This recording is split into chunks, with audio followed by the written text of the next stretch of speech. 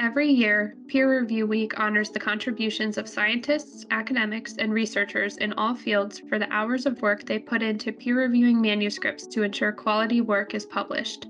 This year, the theme of Peer Review Week is the future of peer review. But what actually is peer review? This is Jen Sabo with the Oxford Comment.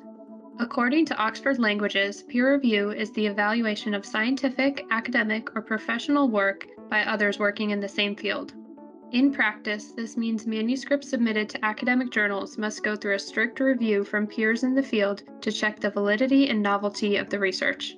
Additionally, this process aids the editor of the journal in determining if the manuscript is fit to publish in the journal with little or no revisions, or if it requires major edits.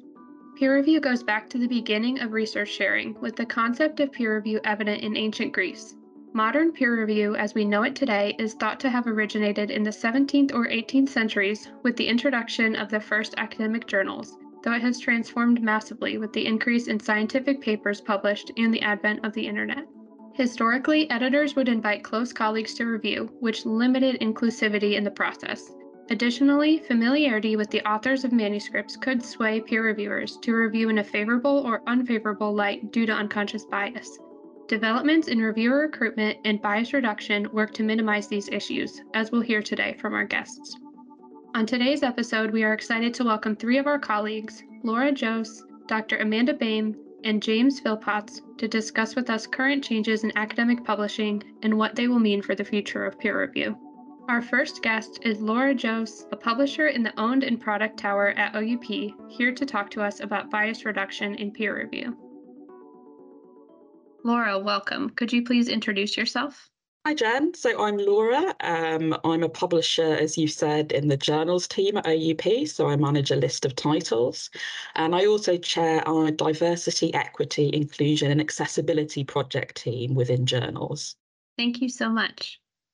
So you are working toward a future where bias is diminished or eliminated within the peer review process. Can you explain some issues concerning bias in peer review in the past? Yeah, so I think the key issue with peer review is that reviewers are essentially asked for a subjective opinion on a paper. And so reviewers in general do a fantastic job, but they're human, and like all of us, they are subject to bias. Sometimes that's been conscious bias in the past, but it can also be entirely unconscious. And it can include bias around the author's gender, race, ethnicity, bias against authors from a particular institution or region, or who have English as a second or other language. It can also include status bias, so where papers from prominent researchers in a field are more likely to receive a positive review. And just to give an example, there was a study published last year in the Proceedings of the National Academy of Sciences, where they submitted a paper to a group of reviewers, and the paper had been co-written by a prominent researcher whose name was very recognisable in the field, and an early career researcher whose name was unlikely to be recognised. And they varied whether they showed the name of the early career researcher or the prominent researcher, or no name at all as the author.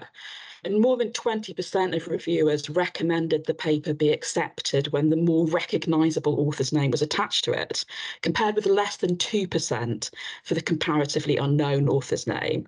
So you can see that that type of priming can have a real effect on peer review outcomes. We're all subject to these kind of biases despite our best efforts, so it's important to try and address them from within the systems that we use for peer review to ensure that we're only publishing the best quality research. That's a really interesting example. Thank you. In what ways can the peer review model be used to help reduce bias? So I think in general, there's two approaches to tackling bias. One is to try and minimise the information that the reviewer gets about the author, so they don't have any basis for bias. And we normally refer to that as double anonymised peer review.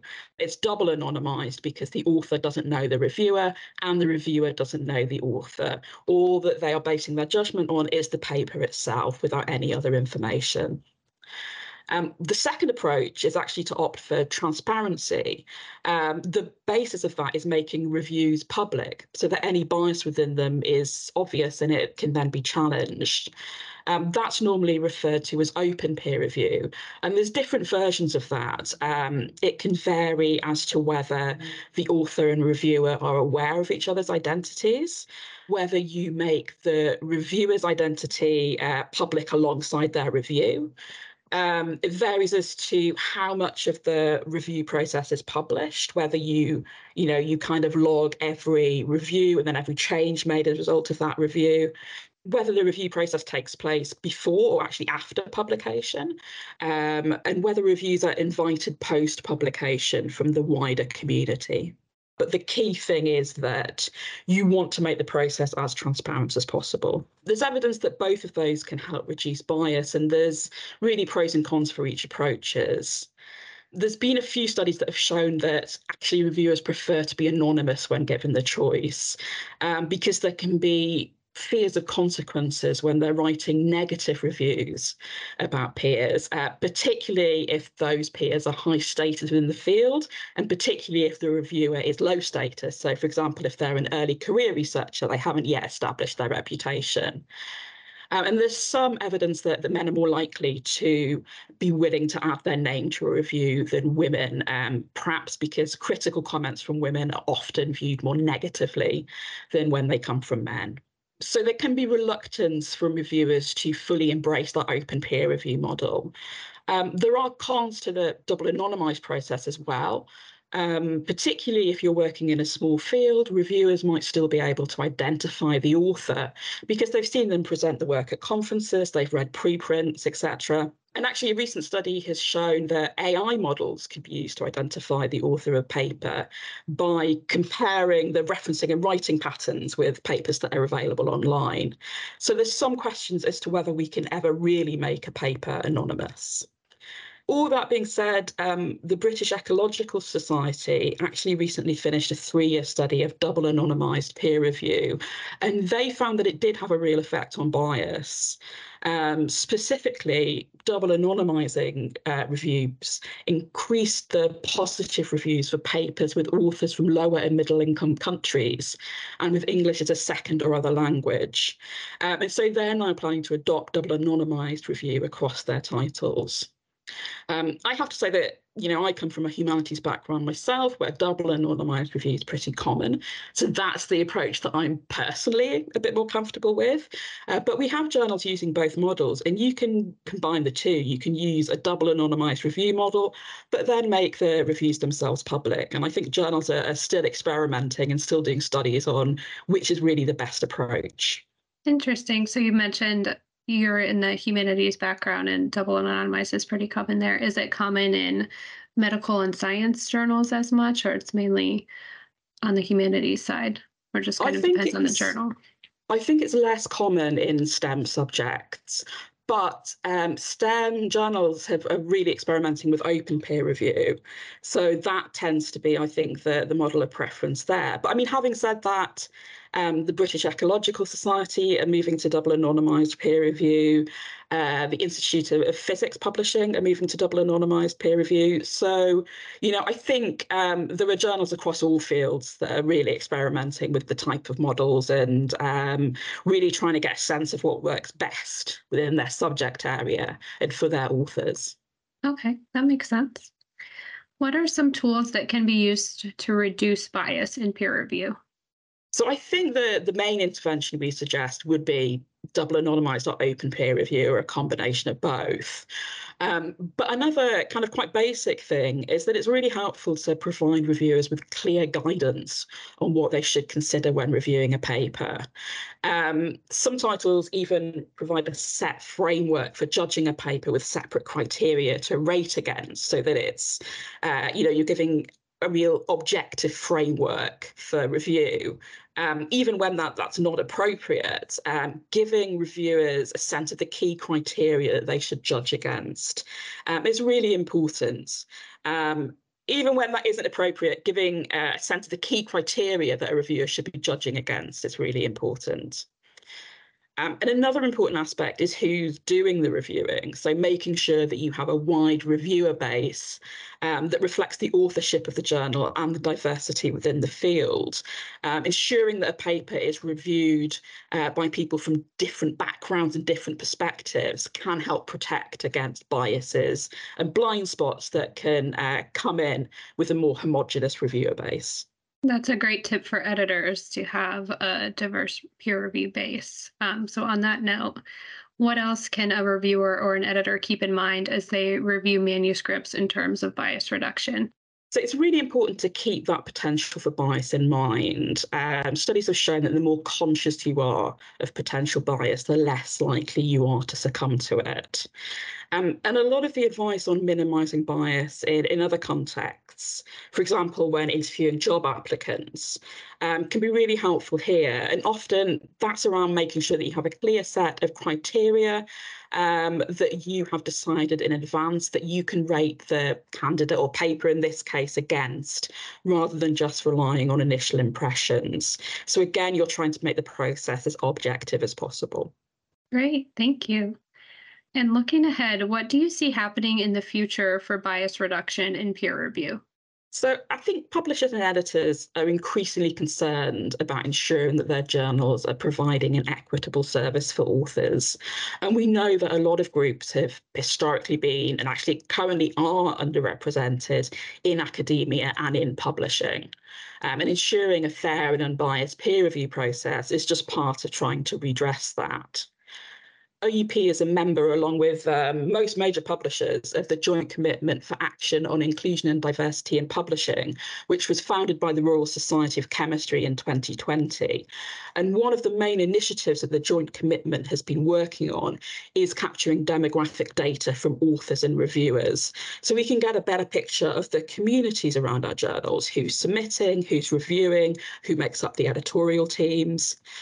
We started to collect that data on one of our main submission systems, and we hope to start collecting it on the other this year. It's required a lot of development work from our submission system partners in order to ensure that the data is collected anonymously and can't be seen by anyone processing the papers, so it doesn't in any way influence decisions on individual articles. At the moment, all we have is kind of very top level data. So we can see the breakdown of demographics in anyone who's interacted with the journal, who's logged onto the submission system. But we still need some development work to get to a point where we're able to break down that data into roles. So, for example, we can see who among the respondents were logging in as a reviewer or were logging in as an author. And then ideally, we'd want to be able to link that to outcomes. So, for example, you could see the percentage of women within authors submitting to a journal and then within authors accepted by that journal. And so you'd expect those two then to be roughly in line over time. And if there's discrepancies, you could then investigate further, and that might perhaps indicate bias, which you'd then be able to act to address. So if we're able to collect that kind of high level data over time, we should be able to get a really good sense of where bias might be coming in and then judge whether our attempts at addressing it are actually effective. So that is a development that I'm really looking forward to. Great. Thank you so much, Laura, for joining us. Thanks, Jen. I've really enjoyed it. Our second guest is Dr. Amanda Boehm, Scientific Managing Editor for JNCI, Journal of the National Cancer Institute, and JNCI Cancer Spectrum. She works on diversity, equity, inclusion, and accessibility, or DEIA, initiatives at the journals, and is here to talk about how these types of initiatives affect peer review. Dr. Boehm, welcome. Could you please introduce yourself? Hi, Jen. So I've been with OUP as an editor for almost 13 years. I also have a PhD in cellular and molecular pathology, and I did cancer research before becoming an editor. So I also have some experience as a reviewer myself when I was a PhD student and a postdoctoral fellow. Great. So you bring a great background to this, having been a reviewer yourself. Yeah. Can you talk broadly about the historical models of peer review that limited opportunities for diverse reviewers to take part in the system? So unfortunately, it's been well known that researchers from emerging regions are underrepresented in the peer review process. But fortunately, now publishers, editors, and societies are thinking more than ever before about how to conduct the review process inclusively. So, for example, we have new tools, guidance, and studies on how to conduct the peer review process with DEI and A in mind. So, building off that, what sorts of ways can DEIA initiatives be included in the peer review process now? There are a lot of ways. One of the things that journals can do is collect demographic information that can be used as benchmarks for their journals, and they collect it from reviewers, authors, and editors. And this can be used to affect change within the journal. This should really be used as a tool. It should never be used to make decisions for editorial reasons. But this is really a tool. Another tool that can be used is reviewer locator tools. These are great because they use AI technology, and that can be used to help diversify the reviewer pool. Another thing is to diversify the editorial board itself, and that really helps bring in new faces, new perspectives, and new views into how journals are run, and that trickles down through the peer review process itself. That's really interesting about the AI locator tools that you mentioned. Does that get as specific as what university researchers are from, or is it more so used to identify which country or continent? You can use it for a lot of different things, and different tools have different capabilities. Some of them are able to look at geography, some of them will look at universities. Some of them you can actually use to focus down as far as career stage, because if you look at if someone is published within only the last 5 years, then you're looking at someone who's in the early part of their career versus someone who's published more prolifically within the past, 15 to 20 years or longer, then you know that that's someone who's had a much longer career. So, because whenever we look at DEI in particular, you're looking not only at race, ethnicity, geography, and sex, you're also looking at career stage is also another element of that.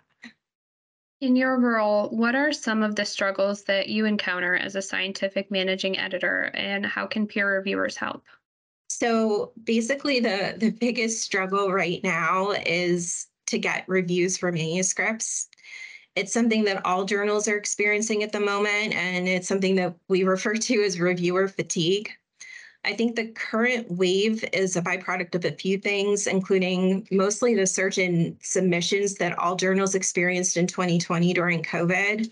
It's due to the old ways of doing things where editors will invite the people they know or the established persons in the field, so that the same people are getting the invitations repeatedly over time, and they just get tired of reviewing. They just don't have the time, they don't have the energy for it. So, because of this, expanding the reviewer pool is essential, and that leads back to reviewer locator tools. They can be very helpful. It allows the editors to identify new and qualified individuals who may not have otherwise had the opportunity to review, because they're not in the established database that the journal's using. Reviewers themselves can help this situation by responding to invitations when they do receive them. Don't just ignore them because you don't have the time to review. You can offer suggestions of colleagues who you know are qualified to review the manuscript, and the journal can contact them, and then they can review. This helps expand the reviewer pool, and you're giving somebody else the opportunity to review. Also, journals are now allowing mentored reviews as an option. So if that's something that you would like to do, then you can read the invitation letter and see if there's a policy on it. And if not, then just reach out to the editorial office and ask if mentored reviews are allowed. It's a great opportunity to train a mentee and let them learn how to review. And then after a few of these mentored reviews, they can become a reviewer on their own merit. Can you explain a little bit more about the mentored reviews? So, is that you pair an early career reviewer with an established reviewer? Is that how that one works? Yeah, or it could be a student too. I know as a PhD student, and as a postdoctoral fellow, I had really great mentors who, whenever they were asked to review a paper, would have us work on the review with them. So it really gives you the opportunity to learn as a student or a trainee to learn how to review.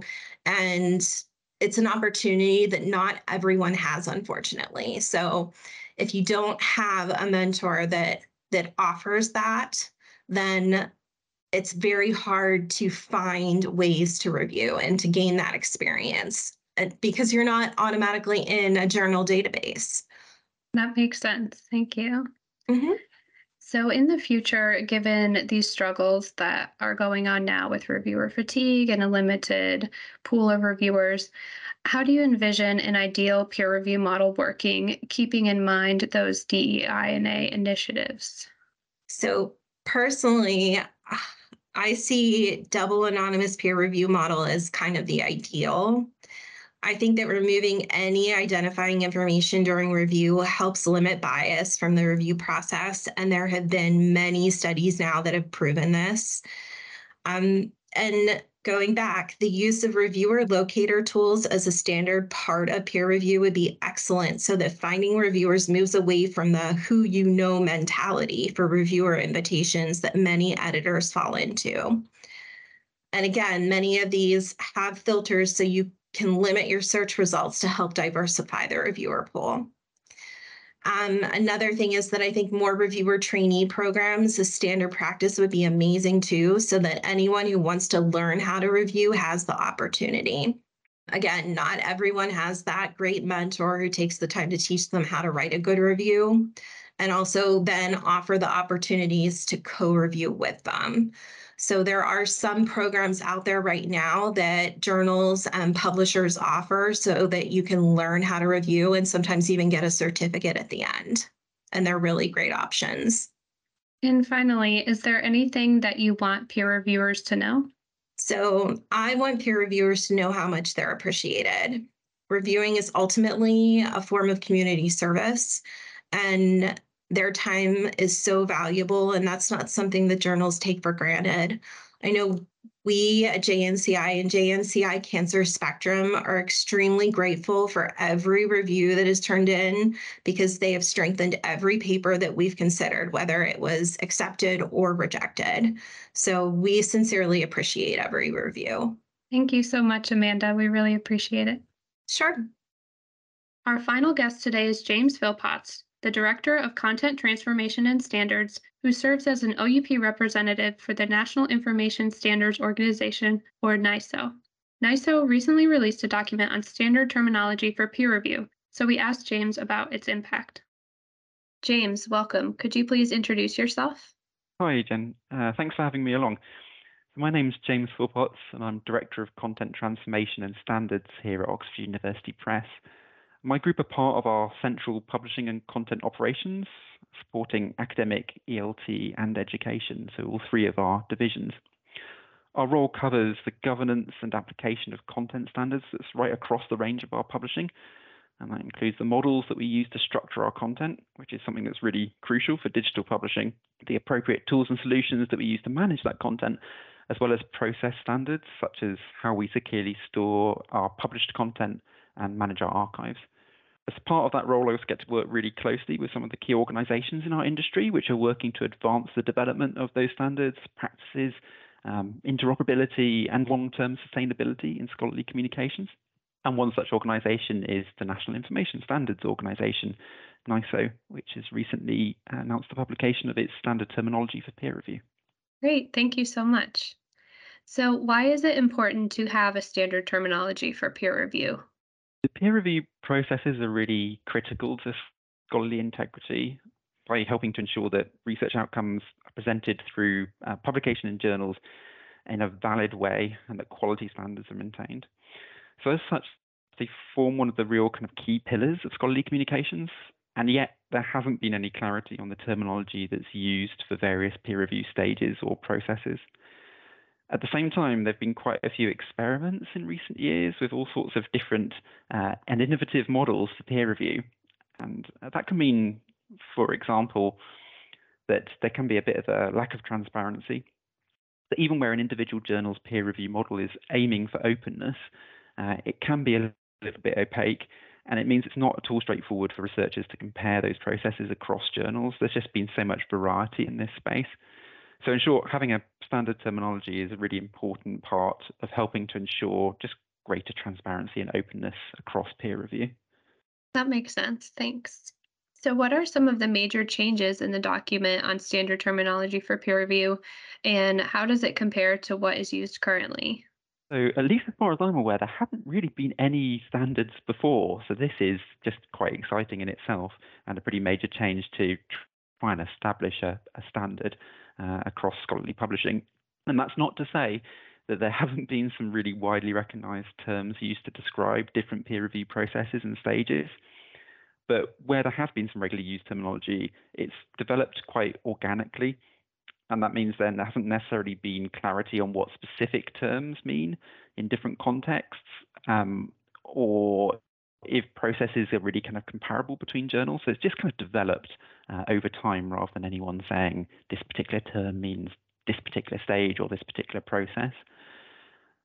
So the new NISO standard terminology for peer review now provides that clarity, which is great, as well as avoiding some of the things that have crept in over the years, such as some ableist terminology that's been previously part of kind of common jargon. So, for instance, talking about types of blind review, which is not really appropriate.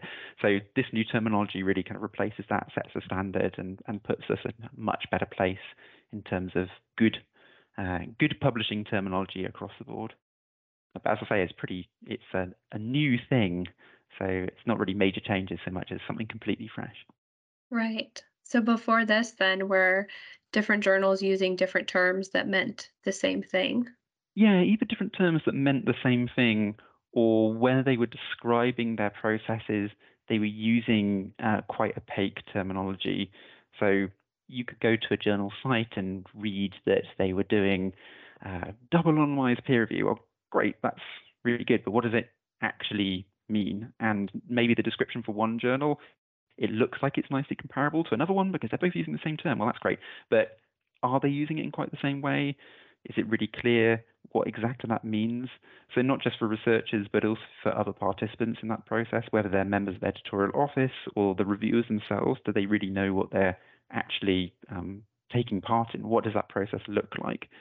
So having something that's a standard really helps. It means that shorthands can be used, so people can use those same kind of terms, and we can all understand mutually what they mean, rather than having to assume based on sort of past or inferred knowledge what it might mean that they're trying to describe. Okay. Yes, it sounds like it used to be somewhat more confusing, and this will help bring some clarity to the process. Yeah, So, on definitely. that note, what is the impact of the NISO guidelines to the average researcher or average peer reviewer? So the actual impact of these guidelines is definitely not to fundamentally change the ways in which researchers are approaching publishing or peer reviewers are approaching their role in the process. The aim is not to disrupt their work at all, but just provide that clarity around processes and terminology that's used by different journals and different publishers. And as I mentioned, that both helps in terms of ease of comparison, but also just in terms of elucidating for researchers what they can expect of a peer review process and the information about that which will be associated with their article. So when the article is published, it will list particular stages of peer review and dates that are associated with them. So again, what exactly do those mean? It helps make that a lot clearer. And for the peer reviewers, it helps explain their own role and contributions to that process. As I mentioned, peer review is such a critical part of scholarly communications that being able to understand exactly what it is they're contributing and how and where that fits in, I think really provides a lot kind of better information to peer reviewers about their part of that process for the publishing overall in a journal. Thank you. And on the other side of the publishing process, how do the guidelines impact editors or managing editors in their working relationships with peer reviewers? Right. So again, the impacts for editors and managing editors here are really in terms of clarity. So in this case, in particular around interactions between different roles in the process, such as with the reviewers themselves, and to what degree identities are transparent between those different roles. So This may not be a change in the ways of working for editorial offices, but it helps make sure that those roles and interactions and transparency are really clearly understood. So I guess to make that a little bit more kind of real with an actual example, the guidelines make it clear that if a double anonymized process is being followed, reviewer identities are not being made visible to authors. Author identities are not being made visible to reviewers, but reviewer and author identities are visible to the decision-making editor. So just setting that out in the section on identity transparency in these guidelines means that the shorthand, when you just simply say it's double anonymized, is much clearer and can be mutually understood. If you're looking between different journals and they both say they're double anonymized, you know exactly what that means in terms of roles and how transparent those identities are to different parties in that process. The guidelines also really bring home the importance of information that relates to processes and dates, as well as those roles. So with the guidelines now available, editorial offices might want to review and think about adjusting the terminology that they're using. And that would be potentially both internally within their own processes, but also in their external communications to make sure that the terms that they're using actually align with the terms that are in this new guidance. So although the guidelines are just the standard terminology and not setting out any specific recommendation in terms of a model that should be followed, just kind of going through that process and thinking about, well, what does it mean in terms of these roles? What is it that we're really kind of setting out? What is it that's clear to our research community? That might trigger some thoughts about the peer review process they're using overall and the kind of appropriate levels of interaction and transparency that they want for their title. So I think, as I say, although no models being recommended as a result of these, just that kind of thought process of working through a recommended standard and thinking about the terminology that's being used and what that really means to the participants in the process really perhaps brings some clarity of thinking for editorial offices. Great. And you mentioned that would impact external communications or communications with authors and reviewers. So would you recommend editors go through and just double check that they're not using any of those ableist terms and making sure they're using the new terms? Yes, yeah, absolutely. I think if there's any terminology which could be outdated or misconstrued, then editors will want to absolutely review and make sure that they're setting out exactly what processes their journals are following in the clearest and most open way possible, and that's as inclusive as possible too. So there's probably cases that editorial offices might want to just double check against these standards, even if they don't think that it's going to change anything for them themselves. It's definitely worth taking a read of it, having a look at the guidance that they've got already, and just having a bit of a think about whether they're as clear as they can and should be. And what changes do you hope or expect to see in the future for peer review, whether related to these guidelines or peer review as a whole? That's a pretty big question. Um, I guess in terms of my hopes, I've got just quite straightforward ones, really. And that's that this terminology is widely adopted to help make peer review processes as readily understandable as possible and more transparent. It's really important that journals are able to follow the most appropriate review processes for them, their research community, and the expectations of the readership in their discipline area. And that will likely include continued diligence to eliminate the potential for biases, and I'd expect probably some further experimentation with very open and community-based review models as well. And no doubt new models for review will continue to evolve to meet those kind of requirements and expectations in different research communities. And as the way that I see it is that just really strengthens the need for clear and shared terminology rather than in any way diminishing that. So the more experimentation, the more variety there is around these models, the more important it is that there's shared and straightforward terminology that people can understand and really know what makes journal A the same or different from journal B in terms of their peer review processes. So that's a quite sort of, I guess, quite a straightforward hope. Adopting these kind of guidelines, I think, is a pretty kind of key thing and will just help everyone who's involved in the process. I also think in the future, I'd expect we'd see much more regarding the use of machine learning and artificial intelligence in peer review processes. So there are already some pretty sophisticated tools and processes in use as part of editorial office processes. So, for example, the detection of plagiarism or image manipulation and for reference checking, that kind of thing. So I think we might see more of those kind of tools either being combined with or helping to facilitate peer review processes. And that means that transparency about their use is going to be really key for maintaining trust in scholarly publishing processes and the whole kind of ecosystem around peer review. So there's lots to be offered by these kind of tools.